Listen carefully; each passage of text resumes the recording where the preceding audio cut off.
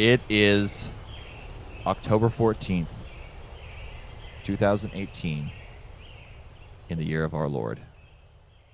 And Trump has finally broken my brain. What? On top of a miniature bookshelf just behind me is a mail-in ballot for the state of Florida. I am voting for the 10-term incumbent Democratic Senator, Bill Nelson. And I'm also voting for Andrew Gilliam, also a Democrat, for governor. You're crossing class lines here, Jake. God damn it, Jake. Now they're going to call us fucking reformists. You all have 1 hour to convince me to return to the proletarian struggle, to drop this interclass alliance. Yeah. Okay. And, Jake, we're joining the resistance. I feel especially equipped to help you through this, Jake. I honestly don't care. I honestly think it doesn't matter. That's the thing.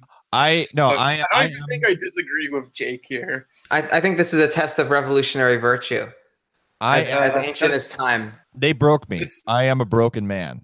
I signed up to vote also, and I'm planning on writing in Bernie Weed Sanders and other cool candidates to Rosa, make my dad happy. That's respectable. I think that is going by proletarian class lines. That's fine. Thanks. I'm voting for the Democrats. I'm not campaigning for anyone, but whatever. I probably won't even end up voting, but I just don't think you're crossing a class line if you vote for a Democrat. Yeah. I am being somewhat facetious. I here's the thing. There's multiple rational ways to approach something. Like, people have different ethical intuitions. And for some people, the obvious lesser evil equation for them in the short term, even if it doesn't actually play out that way in the long term a lot, like that in the short term, it just seems like the right thing to do. People are going to make that calculation. I think the whole concept of Marxist politics, however, is to create some kind of class independent institution. And it's not so much that you shouldn't advocate, voting for someone within a party, but you can't advocate loyalty to the party. And I guess insofar as that there's a media institution that communists are running, they probably don't have any business in promoting or broadcasting their personal votes, in a way. It might even be something a communist might want to just be quiet about, even if they do. So anyway, so I feel like Jake is trying to transition into another point here. Well, we got to talk about this UN climate report, because it comes at the end of not only a brutal series of weather events over the course of the summer, but also an increasingly series of depressing reports about the state of the climate and the ecosystem generally, right? So the UN climate report aggregates a lot of other studies and tries to draw out a picture of what climate change is going to bring and what kind of adjustments would be needed to avert crisis. And basically, to sum up the gist of this report, it's going to be a hellscape no matter what. But we have basically 10 years to implement some kind of global economic planning and retool our entire energy infrastructure to prevent it from being basically the greatest mass genocide or accidental die-off in human history. Democide, really. Demos just means it's just a big amount of people. It's not necessarily dumbass aside. Am I right? A bomb. Yeah, so it's the difference between basically 1.5 and 2 degree warming is what we have, because 1.5 is basically baked in now. But it is technically possible from a physical standpoint to prevent 2 degree warming. But in many ways, I've also read that this report kind of actually soft pedals things a little bit, even as dire as it is, because they feel like if they said it was actually as bad as it is, the governments would just be like, oh, I guess we really can't do anything. Fuck it. So, it's pretty grim. And it's been the reports have been getting pretty grim for a while. and it's enough that it's literally starting to affect my mental health in some ways, which I guess maybe is a self-centered way of putting it. Either way, that I understand like the impact of mental health on this stuff. I remember but the thing is, for me, I kind of already had this phase, and I've kind of just entered this position to where, well, it's very likely that it's going to happen, but thing is, at the same time, there's a small possibility that maybe I should stand for what the right thing to do is, and that will pay off in the end. Well, I've had this phase before, and I'm having it again. You know what I mean? Like, it's like this is something that's bothered me for a long time. It's an existential crisis, right? I mean, pretty much for the entire human race. Yeah. Basically, who's at the wheel? Who's in the driver's seat? It's class. Yeah, it's a question. It's the capitalist class driving the human race into utter destruction. But they can't even form a coherent subject to address their own collective problem. And this is, regardless of what people say, this is a problem for them. They will suffer for it. So they're the most insulated, so it seems perverse to even focus on it for a moment. Yeah. People they love will burn and drown. Will they, though? They're actually planning on, like, getting their compounds ready and shit like that. There was another article that came out earlier, a few months back, that we actually discussed here, that like covers how this weird lecture that like went in a kind of odd direction, where like all these capitalists just got this like scientists or whatever, I can't remember, and they just started asking them where would be the best place to go in order to survive like apocalyptic sort of like climate change situation. How do we like secure the loyalty of our guards, things like that.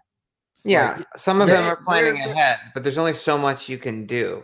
There's a black swan effect to these things. It's for themselves and not for society as a whole. They are planning for society, but they're planning to take care of us if we storm the gates. Well, this is the thing. I think that basically what might end up happening is I will have a long period of basically war communism where we're forced to basically like suffer through this period of rationing and austerity just in order to survive and maintain the forces of production because of breakdown. Here's what's scary though. More and more, that looks like our best case scenario. Like that's the best case scenario for a socialist transition. War communism again, and trying to manage this extreme scarcity again. And that's a disturbing thought, but it might be what we have, and it's going to be hard to sell that to the public. But think about the moral dimensions of this too, right? Because most of the warming is going to happen at the equator, and that's going to be the locus of most of the population transfer. I mean, look what's happening with immigration now. What's going to happen when it's like a giant deluge? It's going to just how much are people going to be able to amp themselves up to this idea of, okay, we just gotta keep these people out and just fuck them. You know what I mean? Like, I feel like I almost feel like the beginning of like this, or the intensification of like this different nationalism, mostly like white nationalisms, is like a project to basically prepare us for that. Yeah. I mean, because look what's happening globally. It seems like there is a right-wing term amongst the global capitalist class. Look at Brazil. Look at Europe. Look at all the. Look at all these. Like, it seems as though I really don't think that this would be possible if there weren't sections of the capitalist class who were breaking this way. I mean, the best that they can propose right now is a fucking carbon tax. And you know how effective taxes are, in like stopping the capitalists from doing things, they won't even pay people union wages here. They'll move all their operations out of this fucking country to avoid giving people health care. They're gonna pay a fucking carbon tax. Are you shitting me? Yeah, capitalists are really creative and cool, and just like this is almost an argument though for just basically going on the offensive against capitalism and almost taking up a protracted people's war strategy, if you think about it. And yeah, right. But what does this even what does it even mean? if it really is true that we have 10 years to make the change necessary to survive as a species, then like we should be like gunning up and preparing to actually, I don't know, win a civil war.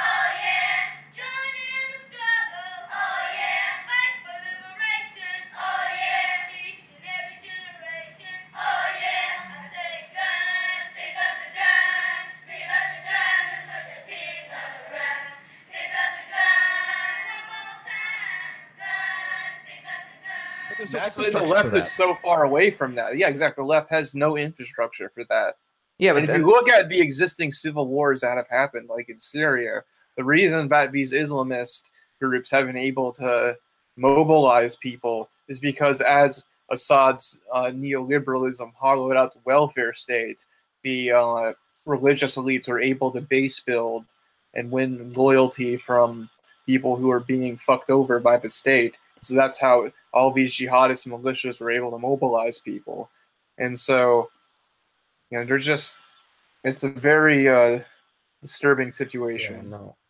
What we need to do is like have sort of a united front around like a minimum program of just like something that we can just unite almost practically anyone around. Just anyone? Anyone on like within the leftish sphere. Define left. I was just like French Revolution.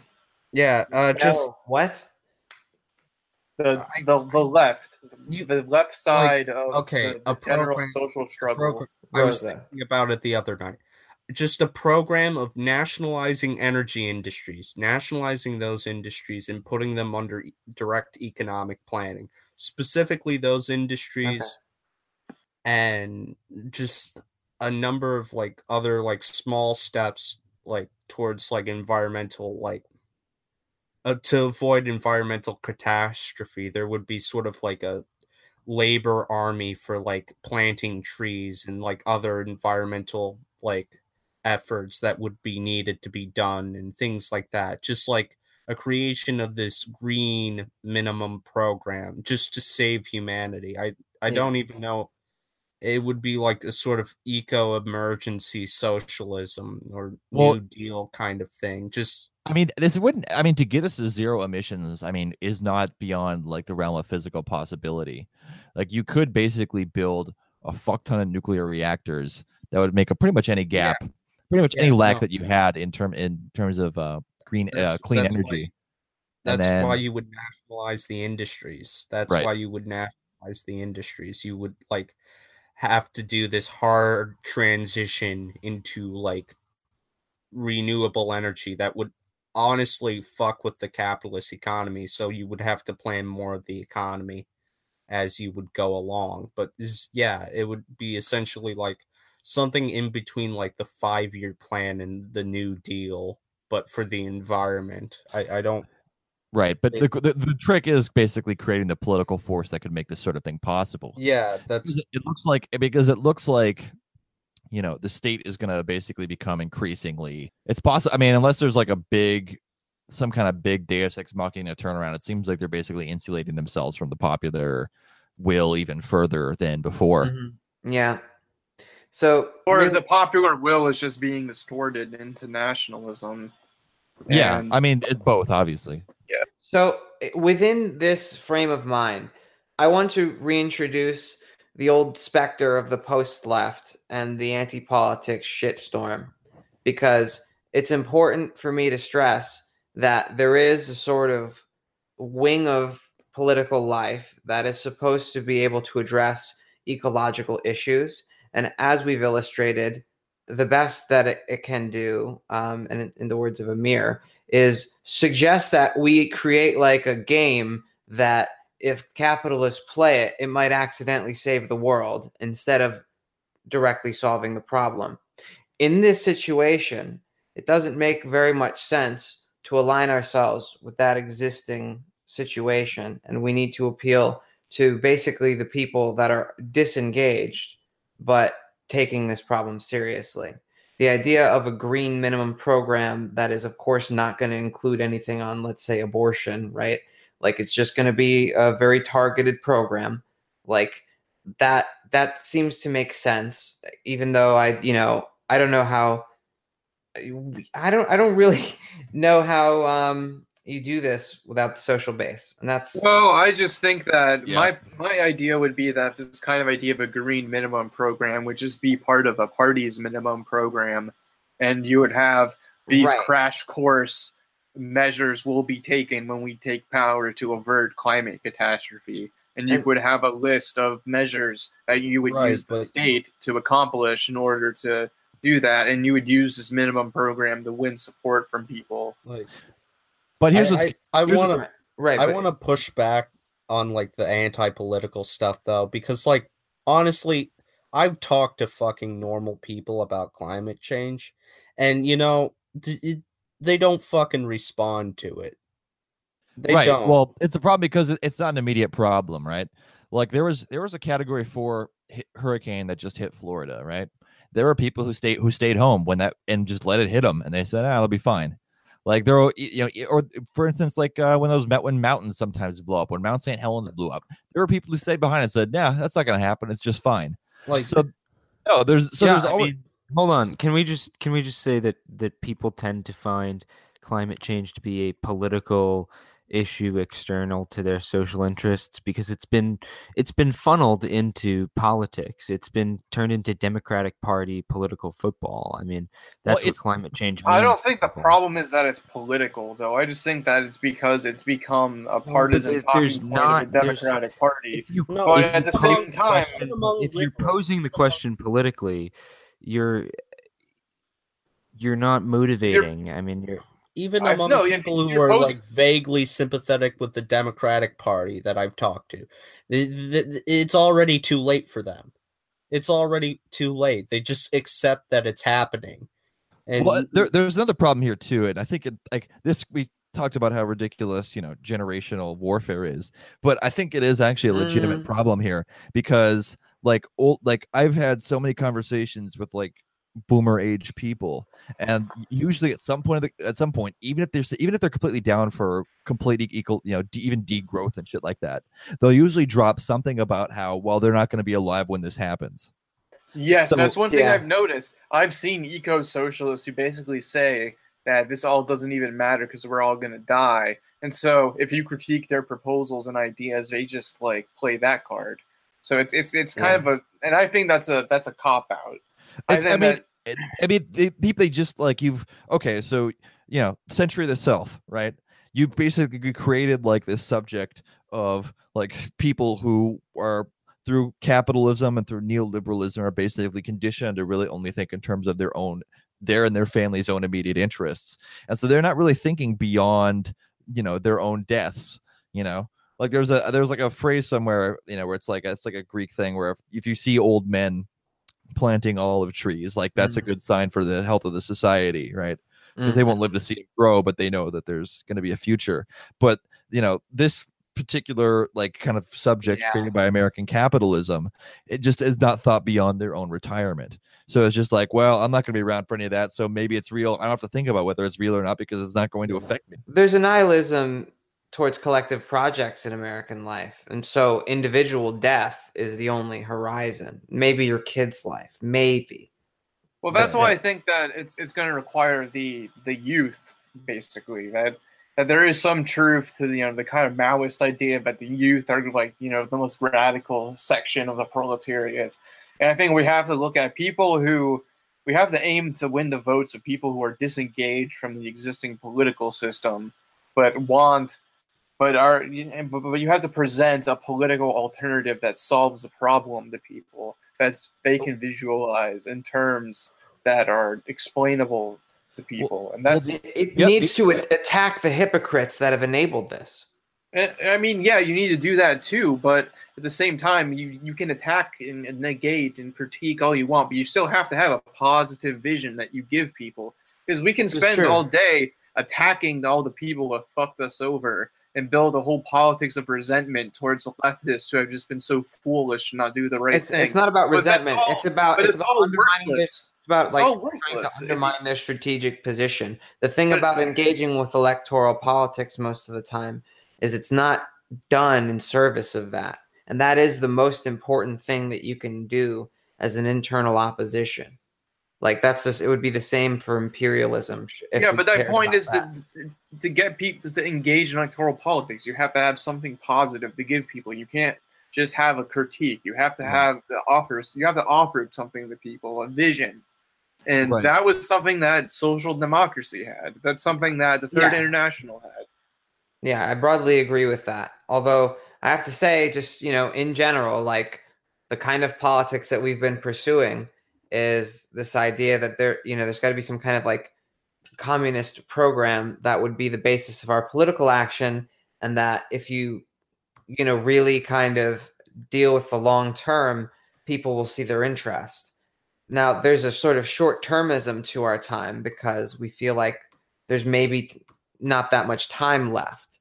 So the kind of short circuit of instrumental reason that usually gets people to vote Democrat is particularly convincing every cycle because there hasn't been the radical alternative.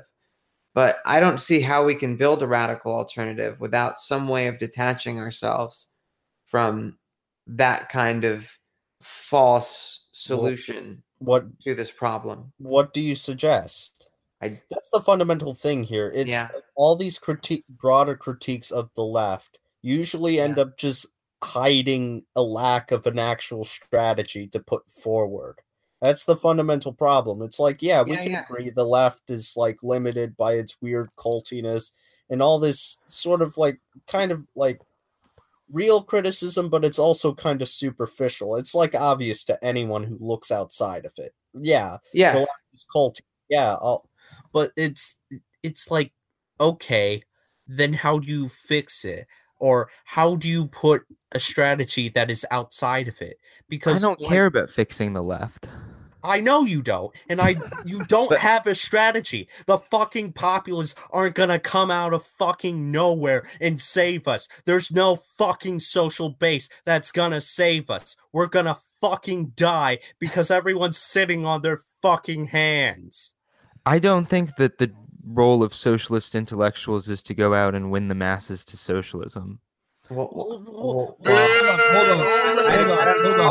They're already gonna do it. What does that mean? Everyone shut up. Everyone shut up.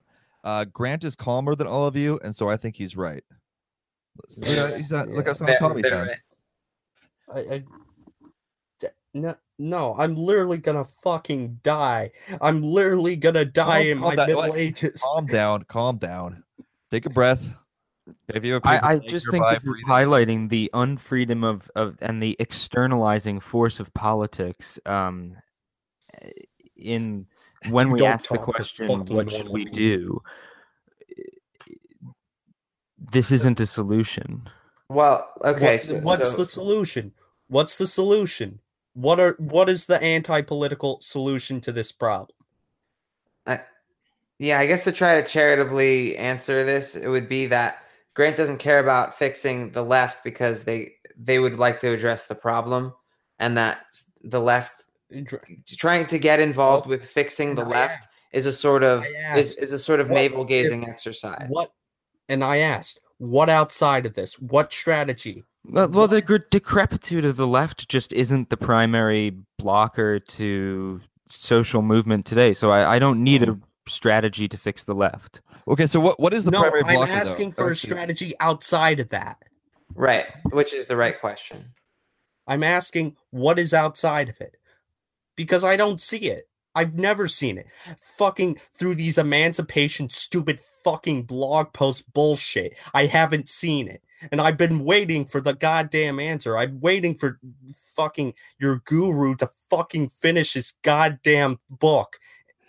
I'm sorry. I need to this is epic. Jeez, This is epic. We need to distribute rabies shots here.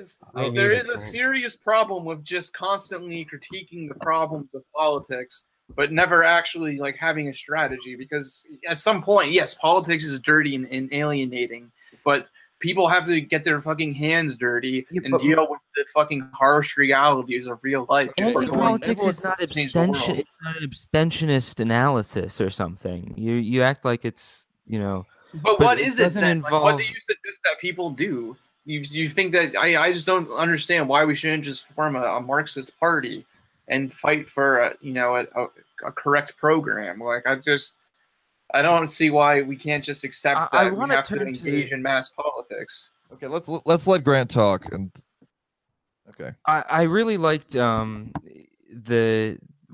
the interview with the Chinese Marxists that we were talking about in the Discord And Shuang. a while back. Yeah, and it was. I didn't agree with everything. I felt there was this going out to the struggle kind of aspect to it, but it was very lucid about the 20th century, and I liked this quote. All the praxis of the 20th century was basically a continuation of 19th century social democracy. The left believed themselves to be professional political agents, among whom some believed themselves to be revolutionaries, while the workers were a separate group different from ourselves who we had to lead. The workers to be led and liberated by us. It was a disaster. I think that's a very historically naive reading of the 20th century. And I think that one really has to be suspicious of these readings of the 20th century workers movement, where basically you have these intellectuals who boss workers around, and the workers are for some reason loyal to these intellectuals who have ideas that don't actually benefit them or express their interest. And that's the kind of it comes off as a way to basically try to just act like we don't have to account for our history, that the realities of the 20th century communist movement in its broadest sense are things that we can just write off and say that we're just completely different from that. We don't have to answer for that because we're something completely different. But that doesn't make that history stop existing. And the ideological weight of that history will continue to have power in mass culture. okay. So, what is? I don't want to get into a debate about anti-politics. No, let's be positive. All right. I feel like because I feel like if we go down this thread, like this should maybe just be its own episode. I've been saying for a while we should have just the anti-politics throwdown and just sort through all that, because Well, I wanted to talk about this other thing. You know what I'm saying? Like, but global warming. in topic, so let's bring it to topic, some kind of okay. So the reason that I brought up the class loyalties and class unity or not unity, the reason why I brought up class loyalty and like sort of revolutionary virtue ethic or something is because I think there's something archaic about the way that people used to, be able to look to the Workers' Party, and at least you would vote for the socialist, worker candidate, because at the end of the day, they really kind of represented a better life for you in some kind of material way. I don't know if that was ever really true in the United States, for the most part, and that's certainly not true in most places today. So I don't know. okay, No, but okay. that's kind of changing though, because for example, in Iraq, this isn't my preferred practice, but there's a communist party in coalition government with basically a Shia liberation theologist. Okay, So, that's and pretty so interesting. there are existing, and I think that So there's exceptions. There's definitely there's exceptions. there's exceptions, and I think we should look at these exceptions and kind of understand what circumstances are allowing for these exceptions. That's I think- totally reasonable, and that's 100% on point. But I guess the point that I was trying to get to here is that in order to translate in a place like the United States, where there really is such a dominant two-party system, we confront these arguments from some of the smarter DSA people that are just incredibly structuralist, but they have a point. Look, this is just our reality. It's just Republicans and Democrats. What you gonna do? Let's be honest. When we look at the Republicans and the Democrats, they're and how they perform, like the Democrats consistently favor more progressive policies than the Republicans. So it's in order to do class loyalty, we're going to have to do party loyalty to the Democrats. And so for an anti-political quote, quote, analysis to mean fucking anything, and if we have to do politics in this system, then we have to have an omnivorous attitude towards the Democrats and the Republicans. We organize, Republican Communists of America and do partner work with the DSA. And we have basically unity across these party lines against the establishments of the parties to fight for the ecological minimum program or something. I don't know how in this situation, when you're trying to save the world in 10 years, you can actually do a whole communist program that includes stuff like abortion and, puberty blockers for all children. You know what I mean? Like with that, I was actually specifically trying to get to an idea where it didn't necessarily even have to really be communist. It would be eco-socialist in a way where Right. it could be something that like social democrats and like even like sort of left-leaning progressives could possibly get behind. This reminds me of the original concept of the United Front comes from the open letter in 1920, which was written by Paul Levi and someone else from the KPD, I can't remember. But basically it called for all the different unions and workers' parties, including the SPD, to basically engage in a united struggle to, defeat the free corps, keep wages to rising as inflation. Basically it was a set of common struggles that would improve the condition of the working class, increase the working class's power in society. Yeah. And so the idea was that these specific campaigns and reforms they could collaborate on and essentially fight for these given reforms. Okay. While still maintaining independence. Here's another aspect of this I want to talk about that's maybe a little more divorced from like the immediate, because I mean, look, the fact is, we're not gonna build up probably the political. I mean, again, barring some kind of like Deus Ex Machina and like maybe some section of the capitalist class, like Deus Ex Machina. That, and maybe some sector of the capitalist class like awakens to its own rational self-interest, but it doesn't look like that's the way things are headed. So at some level, 2-degree warming minimum is baked in, right? And so I think we really need to think about what a late 20th century dictatorship of the proletariat could possibly even look like, and what would be the social force that would bring it about. Because again, you're going to have these mass migrations of people. The Muslim world is going to probably be literally invading the quote unquote Western world. You're going to wait, what?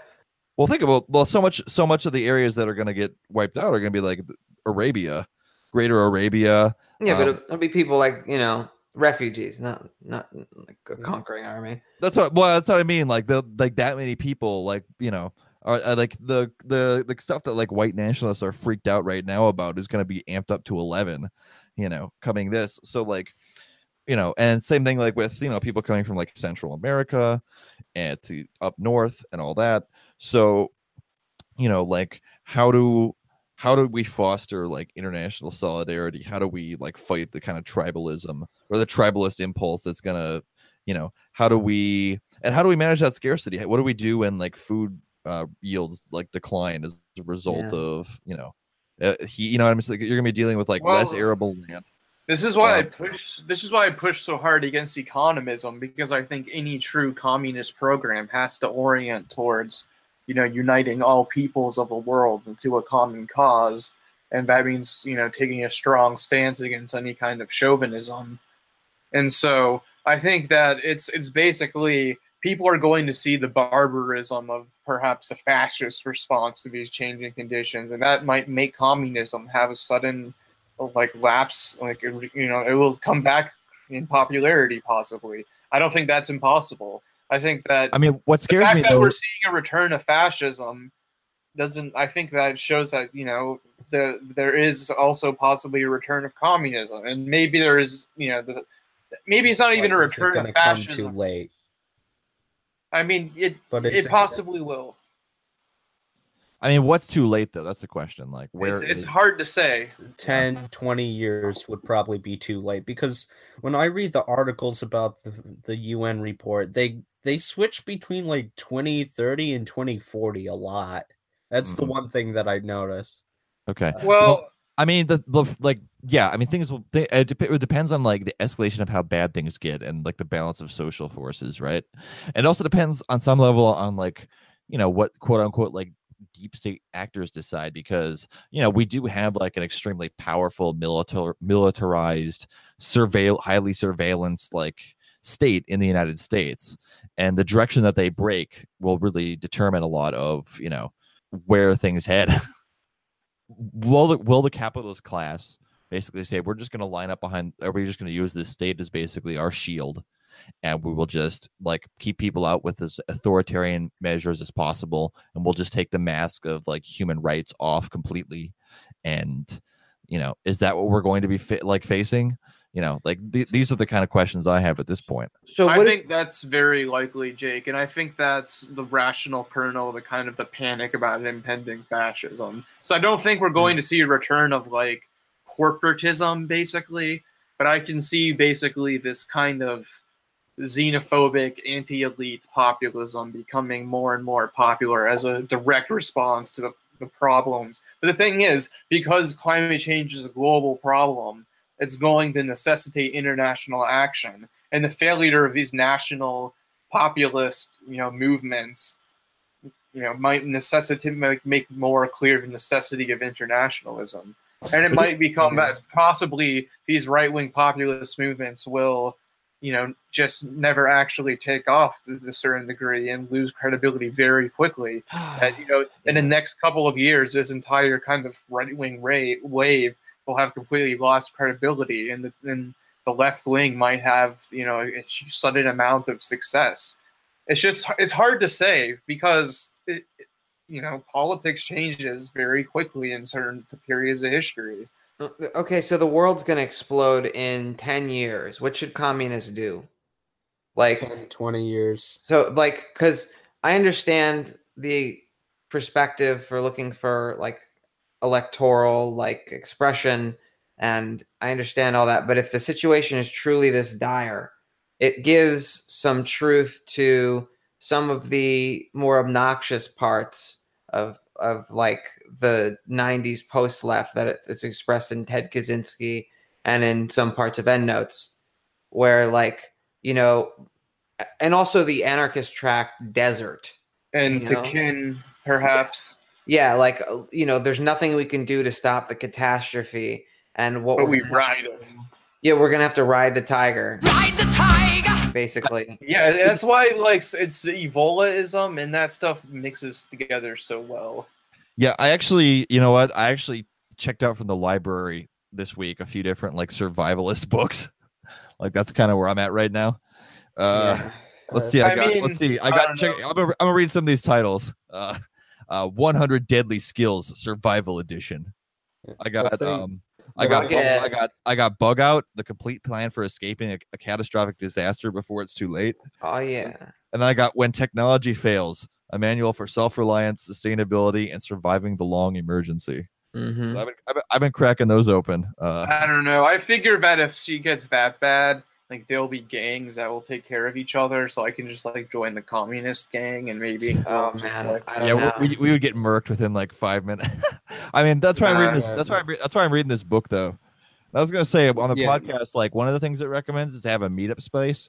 Like we should have like a swamp side like lair, like prepper meetup space. Like listen, it's like a compound. If things get you're that thinking worse, wrong way. You're thinking about having a swamp side conspiracy of prepping. We should have a swamp side conspiracy to seize power when the we should be blankets. I don't know. That sounds like a lot of work.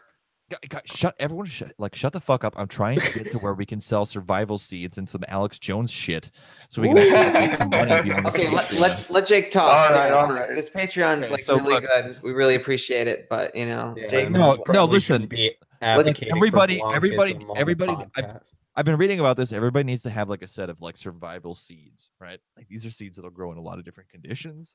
And, we're charging a This little is extra. absurd. We're charging a little extra, but we need to keep the podcast going because the Right. globalists and the capitalists don't want us telling you about this information. Yeah, not everyone is part of the valorous swamp side people's militia. So Yeah. yeah, if you're in on the swamp side, then hit us up for some. Yeah, we're actually creating a new Patreon donation tier. You can be like in our survivalist like meetup. So we'll tell you where to go when the shit hits the fan. And we'll provide a weekly newsletter of survivalist tips. To join our New ISIS. our Neo Shining Path like survivalist gang. For after the Yeah. apocalypse. Our Gavarist autonomous bands. Honestly, this might be the most realistic scenario compared to building a revolutionary party that successfully seizes power. All right, there we go. Swamp side goes full post left.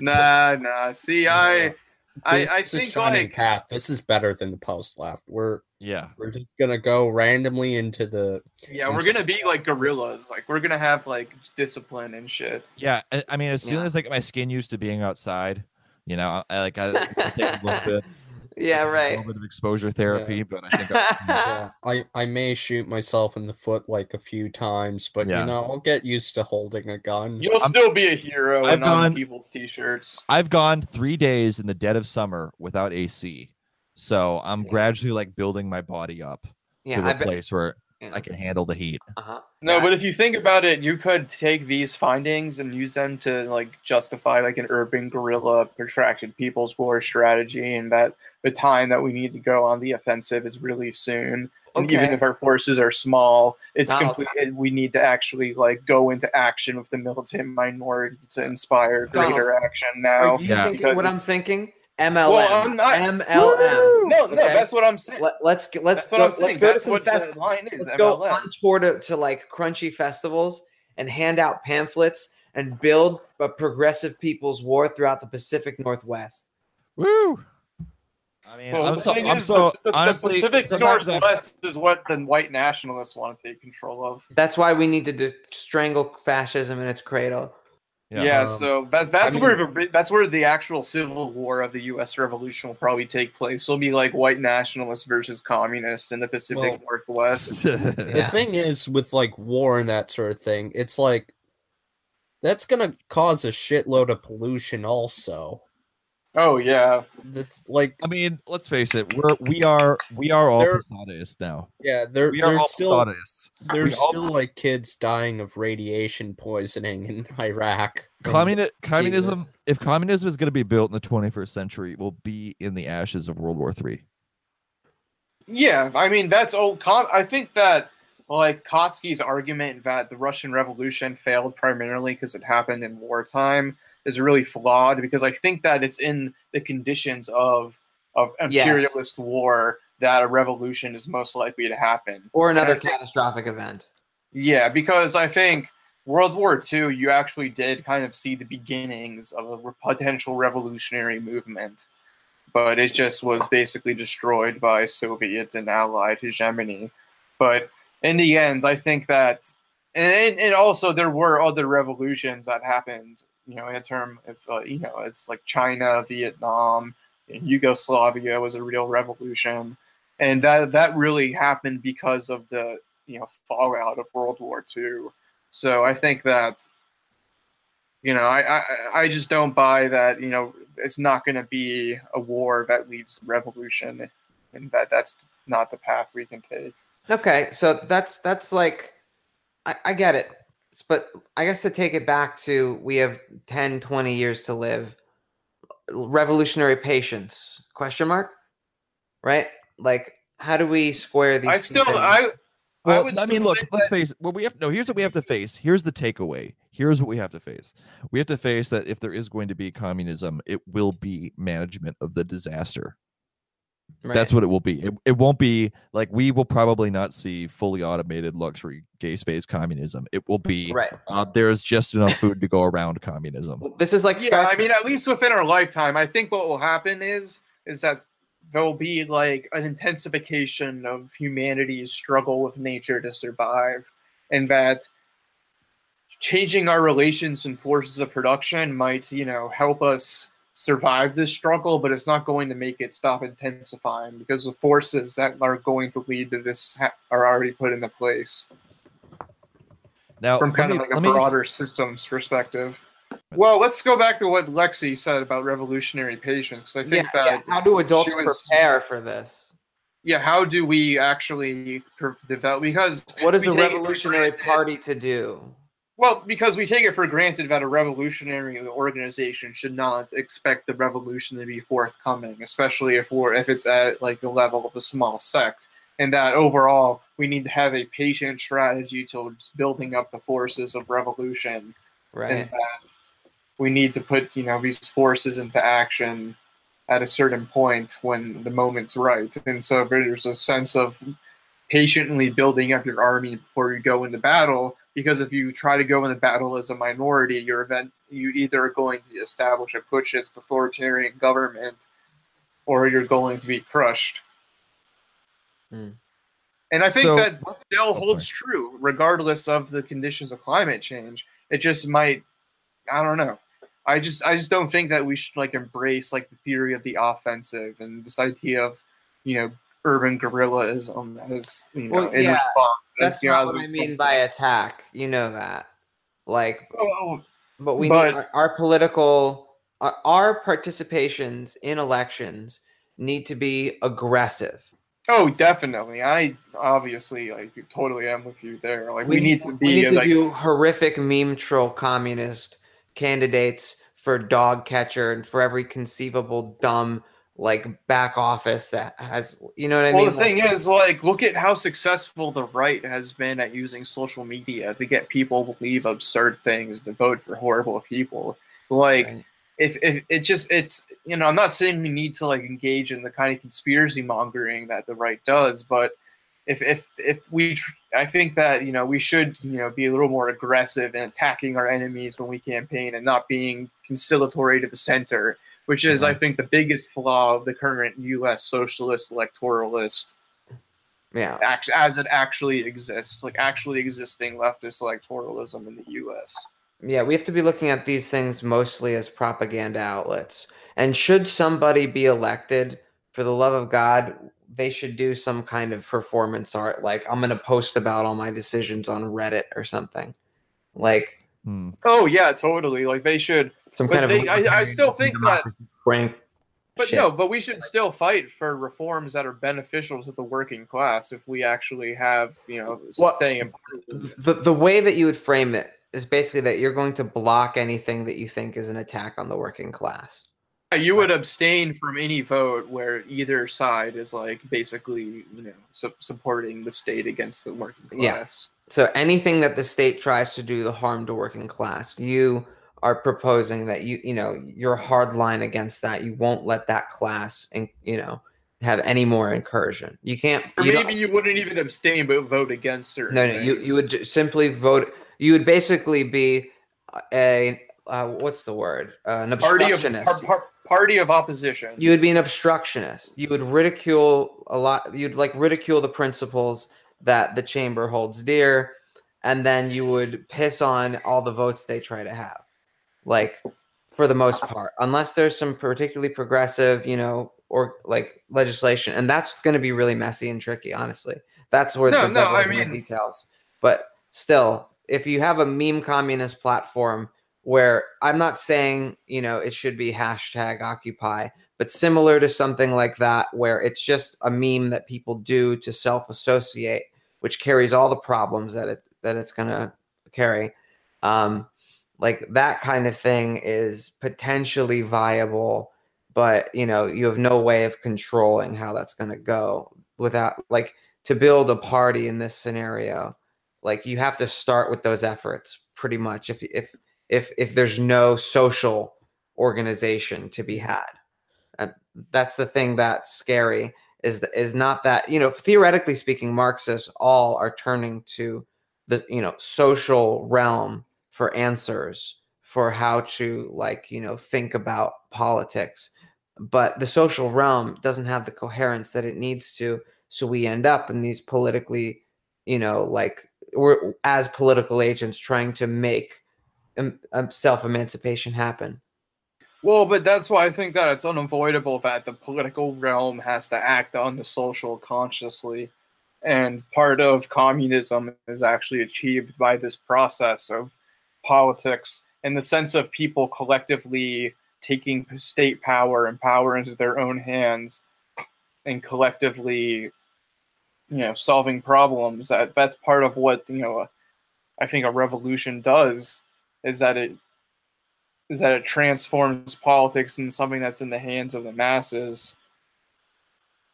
One thing that does kind of sketch me out about the look, just stepping back and looking at the overall trajectory of things, is like, given this whole sort of war against like this idea that's been set up since 9/11 of this clash of civilizations between us and like the Muslim world, like it almost seems like it was planned. You know what I mean? Like it almost seems like this is like one big part of the plan. Like again, this is why like I can understand why people get into like Illuminati shit.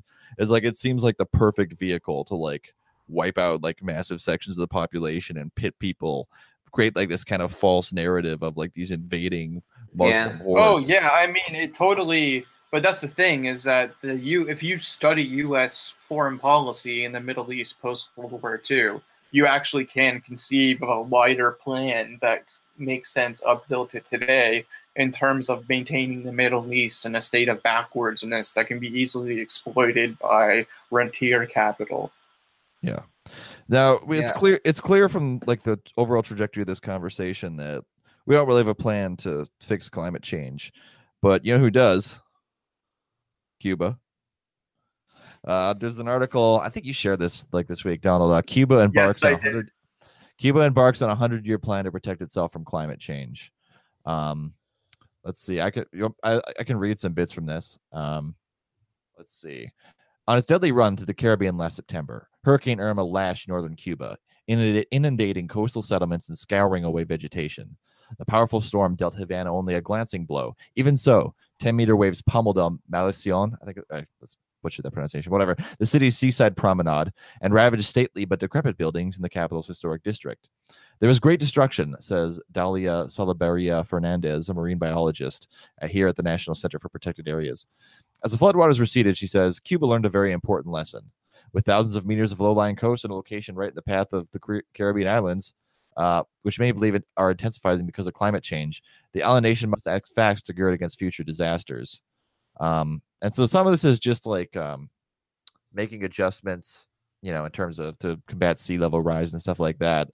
But, it does kind of tease I think at one point in the article, somebody says, Cuba actually like respects their scientists, so they take global warming seriously. Oh my God, that's awesome. Yeah. But they basically have a plan. Like their plan would cost $100 million. They don't have $100 million to spend, but they basically figure they could retrofit a lot of stuff to absorb some of the impacts of climate change. But what's interesting is, wouldn't it be ironic if like Cuba basically became like this last bastion of like civil socialist society who, again, because they actually did adjust reasonably well when the Soviet Union collapsed and the oil tap shut off. Like a good case study is comparing them to North Korea, who basically continued to use the same. That's what I've always wondered. Because they use the same methods. Like the North Korea basically used the same methods of like petrol-based agricultural stuff, whereas Cuba, they basically said just grow shit everywhere, grow it on the roofs, grow it in your house, grow it in the backyard, grow it wherever, just grow food wherever you can grow food, and then they were able to basically adjust that way. That's what I've always wondered, because of all of the post-Warsaw Pact states, Cuba really does seem to be doing the best. And by logic, logically say, well, North Korea is so insane because they're so isolated. And this isolation is creates like a powerful nationalist, militarist ideology. And their autocracy feels like this kind of really archaic command economy system. And they've even taken up elements of racialist ideology from the old Japanese imperial system in the bureaucracy.